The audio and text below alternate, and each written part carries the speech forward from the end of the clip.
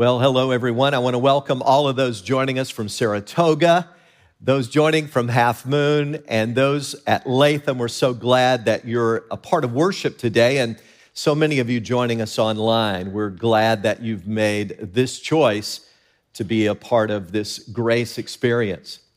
Well, we're in this series called The Pursuit of Happiness, and today we turn a corner. Here's what I mean. Up until now, we've mostly focused on our relationship with God and our attitude toward God. We've talked about acknowledging the fact that we're poor in spirit, that we're spiritually broke and bankrupt. We mourn over that condition. We have a humble attitude of repentance, and then we begin to hunger and thirst for righteousness. All of those are signs of a spiritually healthy person. But all of that is sort of vertical in nature. Today we turn a corner because the next four Beatitudes we start looking at today mostly deal with our horizontal relationships. In other words, how we're going to be relating to people. And that is, of course, vitally important. So today we come to verse 7 in Matthew's Gospel, chapter 5, verse 7, where Jesus said here, "Blessed are the merciful, for they will be shown mercy." I'm curious, when you think of mercy, what immediately comes to mind? Who comes to your mind? I'll bet for many it is Mother Teresa of Calcutta. Clad in her white sari with its 3 blue striped border, Mother Teresa, along with her sisters of the Missionaries of Charity, have become this international symbol of mercy and compassion. And I think most of us would rank Mother Teresa very highly as a paragon of compassion. But I was shocked this past week to learn that countries have also been ranked in their compassion and empathy quotient. Let me explain what I mean. A groundbreaking study was done through Michigan State University back in 2016. And they studied 104,000 people, to be exact, 104,365 adult people around the world, representing 63 different countries. And here's what they were trying to measure. They were trying to measure the empathy among the people. Guess which country was number one in terms of their empathy and compassion? Ecuador came out number one, followed by Saudi Arabia and Peru. The United States came in number 7 in that study, and Lithuania came in dead last, okay? So sorry if you're Lithuanian, that's just the way the results came out. And they defined empathy as the tendency psychologically to be in tune with other people's feelings. Now, I'm curious, if you took that test personally, how do you think you would score on compassion, mercy, empathy? You see, here's the thing. The Bible teaches that if a person really loves God, it's going to show up in the way we relate to other people. The Apostle John always gets me. I mean, he's not real seeker sensitive, if you know what I mean. The Apostle John just kind of says it like it is. And here's what he says in 1 John 4. If anyone says, well, I love God, but hates his brother, he's a liar. Not real sensitive, I think you'll agree. For anyone who does not love his brother, whom he has seen, cannot love God, whom he's not seen. In other words, anybody can claim to love God, but the proof is in the pudding.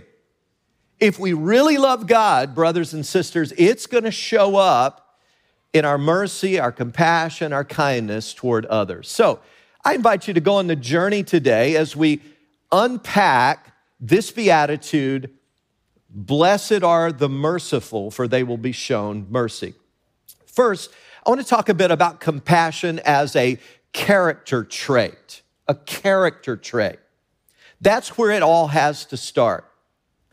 You see, none of us can cop the attitude when we talk about mercy. Look, that's just not my gig.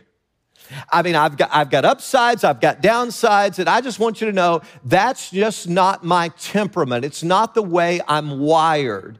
I'm just not a merciful person. Years ago, I took the spiritual gifts inventory that Grace Fellowship gives. We have a class called 301 where we give this test, which helps people find out where they probably best fit in ministry. And on that test, it's kind of a self-scoring thing where you just get honest and you score yourself on all these different gifts anywhere from 0 to 15. And there were 2 or 3 of them that I scored pretty high on. So I felt pretty good about that. I scored high on encouragement. I scored really high on leadership and teaching, I think were the 3 highest. But when it came to mercy, and mercy is one of those spiritual gifts on there, it's listed in Romans 12, guess what I scored on mercy? 1. Pray for me. No, pray for my wife. That's who you really need to pray for. Pray for Debbie, okay? But none of us can cop out and say, look, that's just not my thing. I'm not gifted that way. So let's really be clear on something. None of these Beatitudes have anything to do with temperament. None of these have to do with the way we're naturally wired. These are all qualities that God can build in us no matter what our natural temperament is. Now, you would all agree with me that we have different temperaments, right? Some are more placid than others and calm. Some are more high-strung and nervous by nature. Some are more aggressive and assertive. Some are more passive by nature. We all have these different temperaments. And it was a joy to Debbie and me as parents when our kids were growing up to look and go, Debbie would say things like, wow, Allie gets that trait from you. That's just like you. Or she'd say, wow, Chase really gets that from me. That's the way I tend to be temperamentally. And so let me declare to you that temperament, natural temperament, is largely a product of your parents. One is temper and one is mental, and you get, some of you need more coffee, okay? And you get temperamental from that, all right? But when we talk about compassion as a character trait, it is not dependent on your DNA in any way. Compassion is something that God can create in you, even if you scored 1 on mercy like I did, okay? So these are not, when we read these Beatitudes as we're working through them, these are not rules of behavior where we go and go, what does God want us to try to do here? No. These are habits of the heart.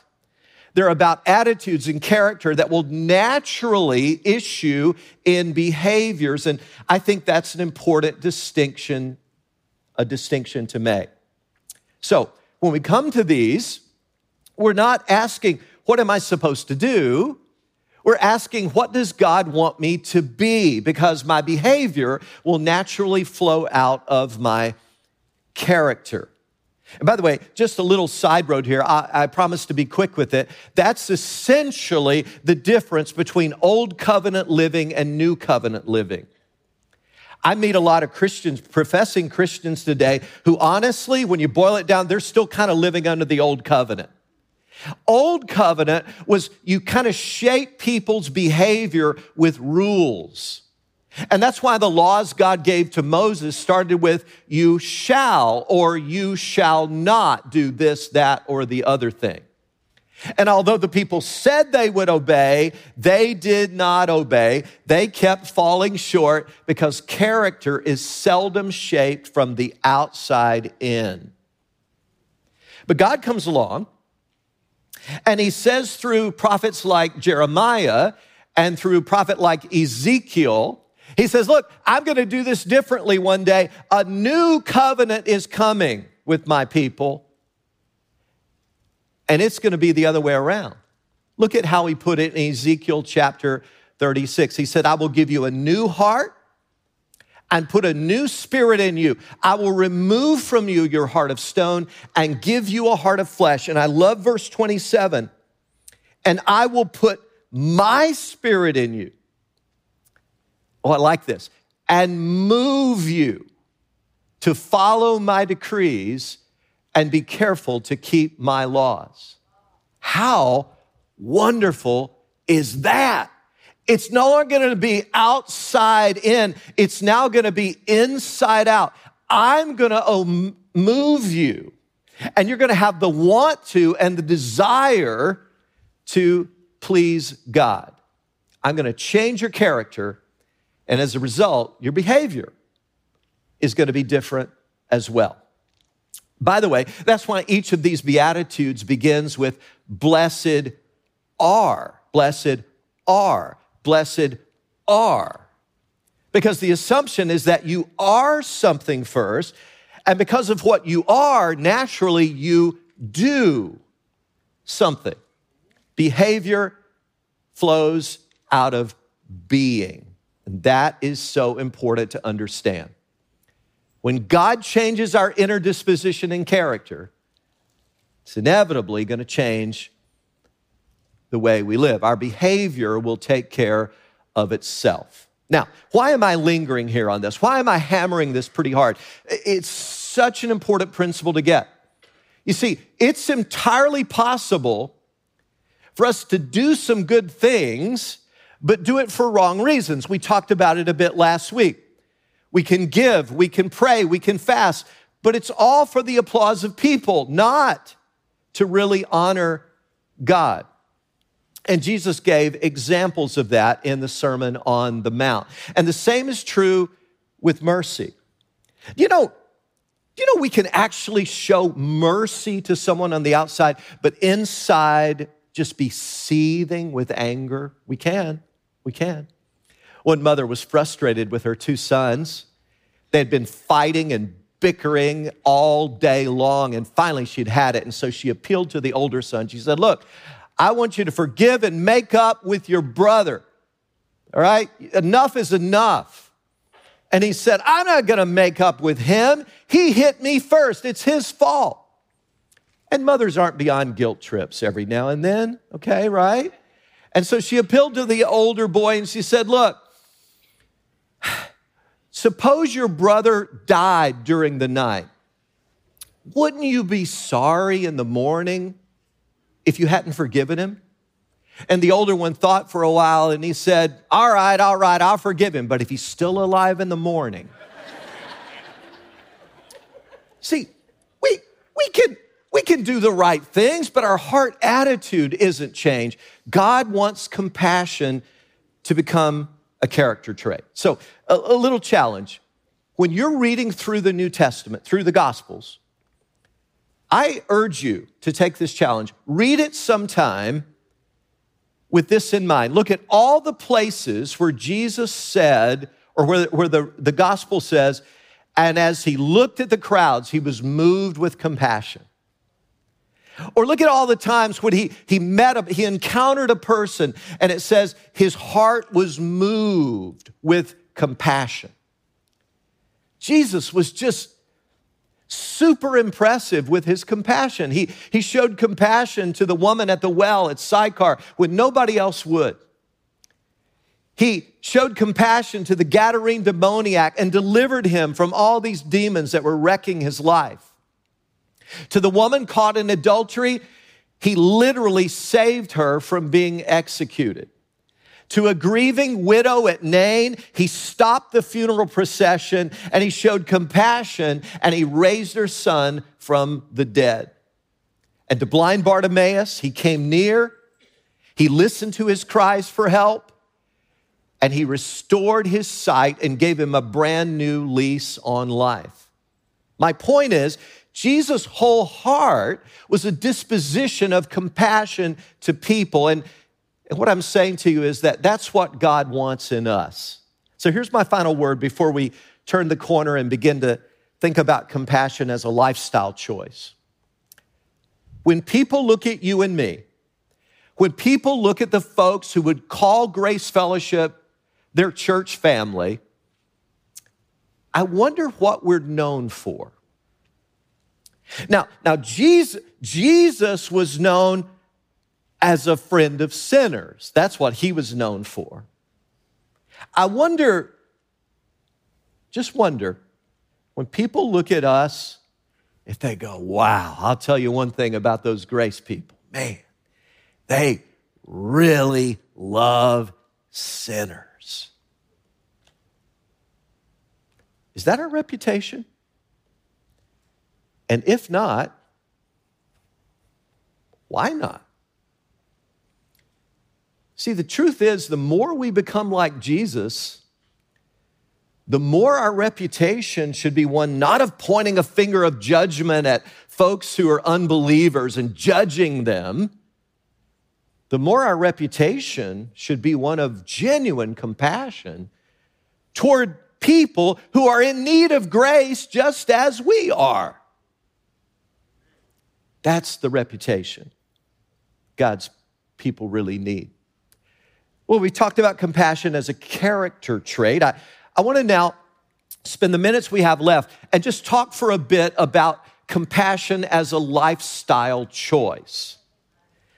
The text says, "Blessed are the merciful, for they will be shown mercy." One of the sure ways to impact the world is just to show mercy to people who are hurting. Can we just have a moment of honesty here in the family of God? I don't know if you're aware of this or not, but when it comes to our broader culture, we got a PR problem. I hope you understand that. If you don't understand it, I'm not trying to be disrespectful, but I don't know where you're really living. We have got a PR problem, and it's bad. I mean, we're accused of being hypocrites. We're accused of being judgmental. We're accused of looking down our nose at others, and we're really no different. I mean, it's a bad PR problem. But here's my point. There's one virtue that impresses everyone in the world. Deeds of mercy and compassion to those who are hurting. Earlier, I referenced Mother Teresa of Calcutta, and she passed away a number of years ago. She was kind of a poster child for compassion. And here's my point. She was respected by almost everyone. In fact, even people who disagreed vehemently with her worldview and her morality, they still respected her. Why?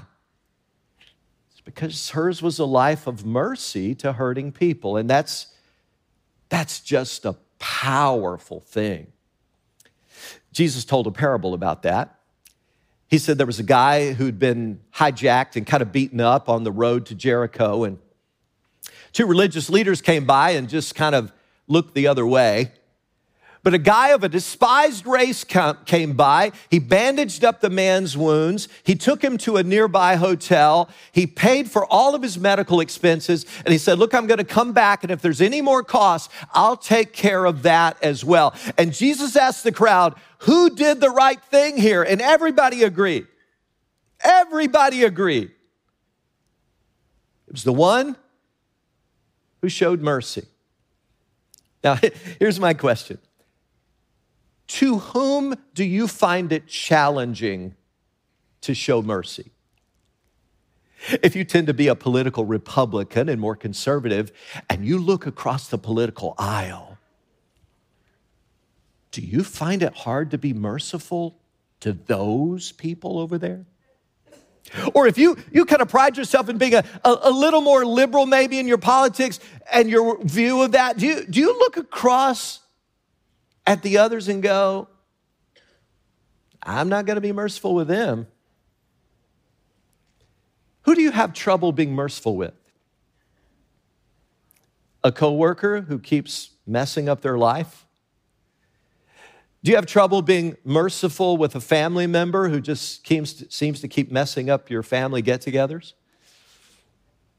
You know the one. Yeah, we all know that one, right? Do you have trouble showing mercy to someone who seems to be kind of more upwardly mobile than you? Or maybe you look down your nose at poor people and go, no, they brought it on themselves.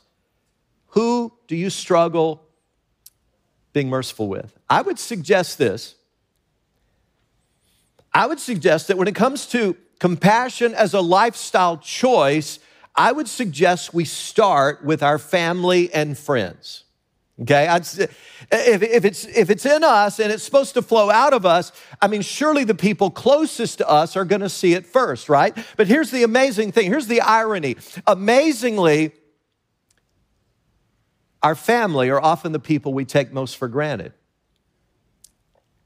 We'll do things, kind things, sacrificial things for total strangers we would never think of doing for those we care about the most. A man's wife fell and broke her leg coming out of a restaurant, and it was horrible. I mean, it was just a horribly broken leg. Couldn't walk, couldn't move, in horrible pain. The man immediately got on his phone and called 911, and the operator said, "We'll have someone right over there, sir." And then the operator said, "Now, where exactly are you?" And he said, "We're on Eucalyptus Avenue." She said, "Can you spell that for me?" He said, "Sure. Wait a minute. Eucalyptus, he said, "I'll tell you what if I drag her over to Oak Street and you pick her up there?"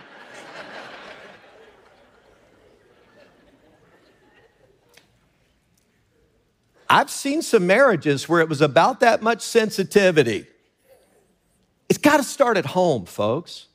Husbands to wives, wives to husbands, parents to children, children to parents.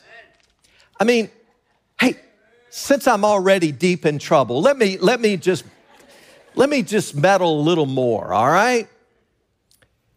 Is your marriage a grace-filled marriage? Or is it based on law, like the old covenant? In my opinion, if there's ever a place on this planet that we need to walk humbly and mercifully with one another, it's marriage. I got a news flash. You are going to disappoint your spouse in some way, in what you say, and in attitude, and in sensitivity. You are going to hurt him or her. Is there grace in your marriage? What about your parenting? Do your kids get the message, you can't fail in this family? You fail, you're smoked, you're done for, you're toast, man. It's one strike, you're out. Is that the vibe in your family? Or do your kids know that they can fail and disappoint you, blow it, but there's grace there? Yeah, there's standards. Yeah, there are expectations, but there's also grace and unconditional love. Do they know that? And here's what I'm saying. If your family is not a grace-filled family, it's probably a pretty joyless family as well. Compassion has got to start at home. But what about those outside your home? Again, let me say, I just think that it's a huge witness to the world if we could just shed this PR problem we got. We don't change our message. No, we don't change our morality standards. No, we don't change our worldview. It's biblical. But we could sure help our PR problem if we just showed a little more compassion to people who are hurting. It ought to be second nature, shouldn't it? I mean, hey, if anybody walking this planet ought to be able to excel in compassion, it should be Christians. Why? Why, Pastor, do you say that? Because we've received mercy from God. Paul put it like this in Ephesians 4, be kind and compassionate to one another, forgiving each other, just as in Christ God forgave you. I gotta tell you, my natural response, if I meet a professing Christian, and boy, it's just like, he doesn't have a lot of mercy with people who are fouling up and messing up, I immediately have to wonder, wow, has this dude experienced the mercy of God? Does he understand how much he's been forgiven? Because when you get it, that look, God owed me nothing and he forgave all of my sins. You want to extend that to other people because you realize you're just a beggar at this banquet. You brought nothing to this party. What are you getting all puffed up about and acting like other people don't deserve mercy? You didn't deserve it. God freely gave it to you. He wants you to freely share it with others. Now, one of the reasons so many reasons. I'm just impressed with this congregation, with this church family at Saratoga and Half Moon and Latham, is because so many of you get this and you really live it out. You make compassion a lifestyle choice. For instance, next Saturday is one of our wonderful Grace in Action events, Saturday, October 15th. And we have 158 volunteer opportunities available that day, 158, and every single one of those has been filled. That is exciting. Let's give God praise for that. Yeah. Every single one of them has been filled. Now that's exciting. Now you had other things to do with your time. You had all kinds of choices you could have made for that morning, but you made the choice to say, look, I'm going to carve out this space in my life. God's been merciful to me. He's been so compassionate. I'm going to go show compassion by serving someone else who's been kicked to the curbside of life.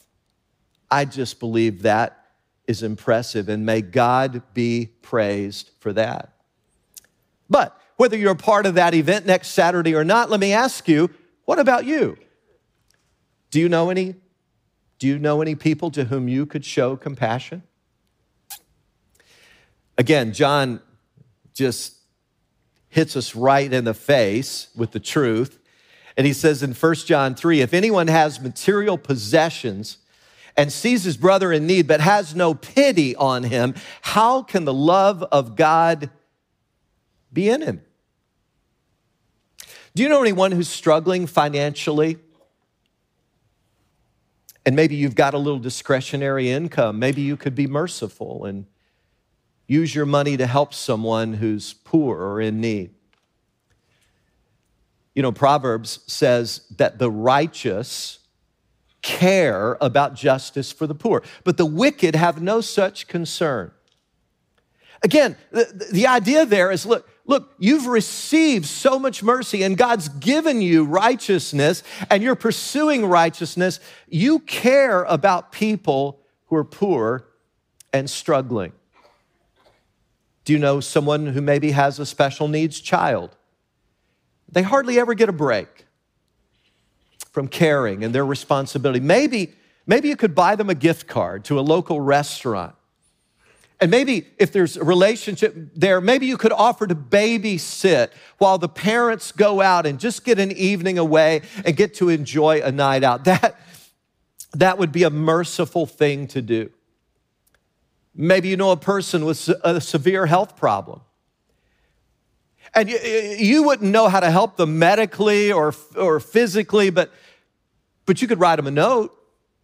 You could lift their spirits with written words and say, I'm praying for you today. I want you to know you are noticed. I see you and I care about you. Or maybe there's someone who's wronged you. They caused pain in your life. Are you going to return evil for evil? Insult for insult? Or like a person who's received the grace of God, Didn't deserve it, but you received it. Are you going to extend mercy and kindness to them, even though they don't deserve it? That would be an amazing act of compassion.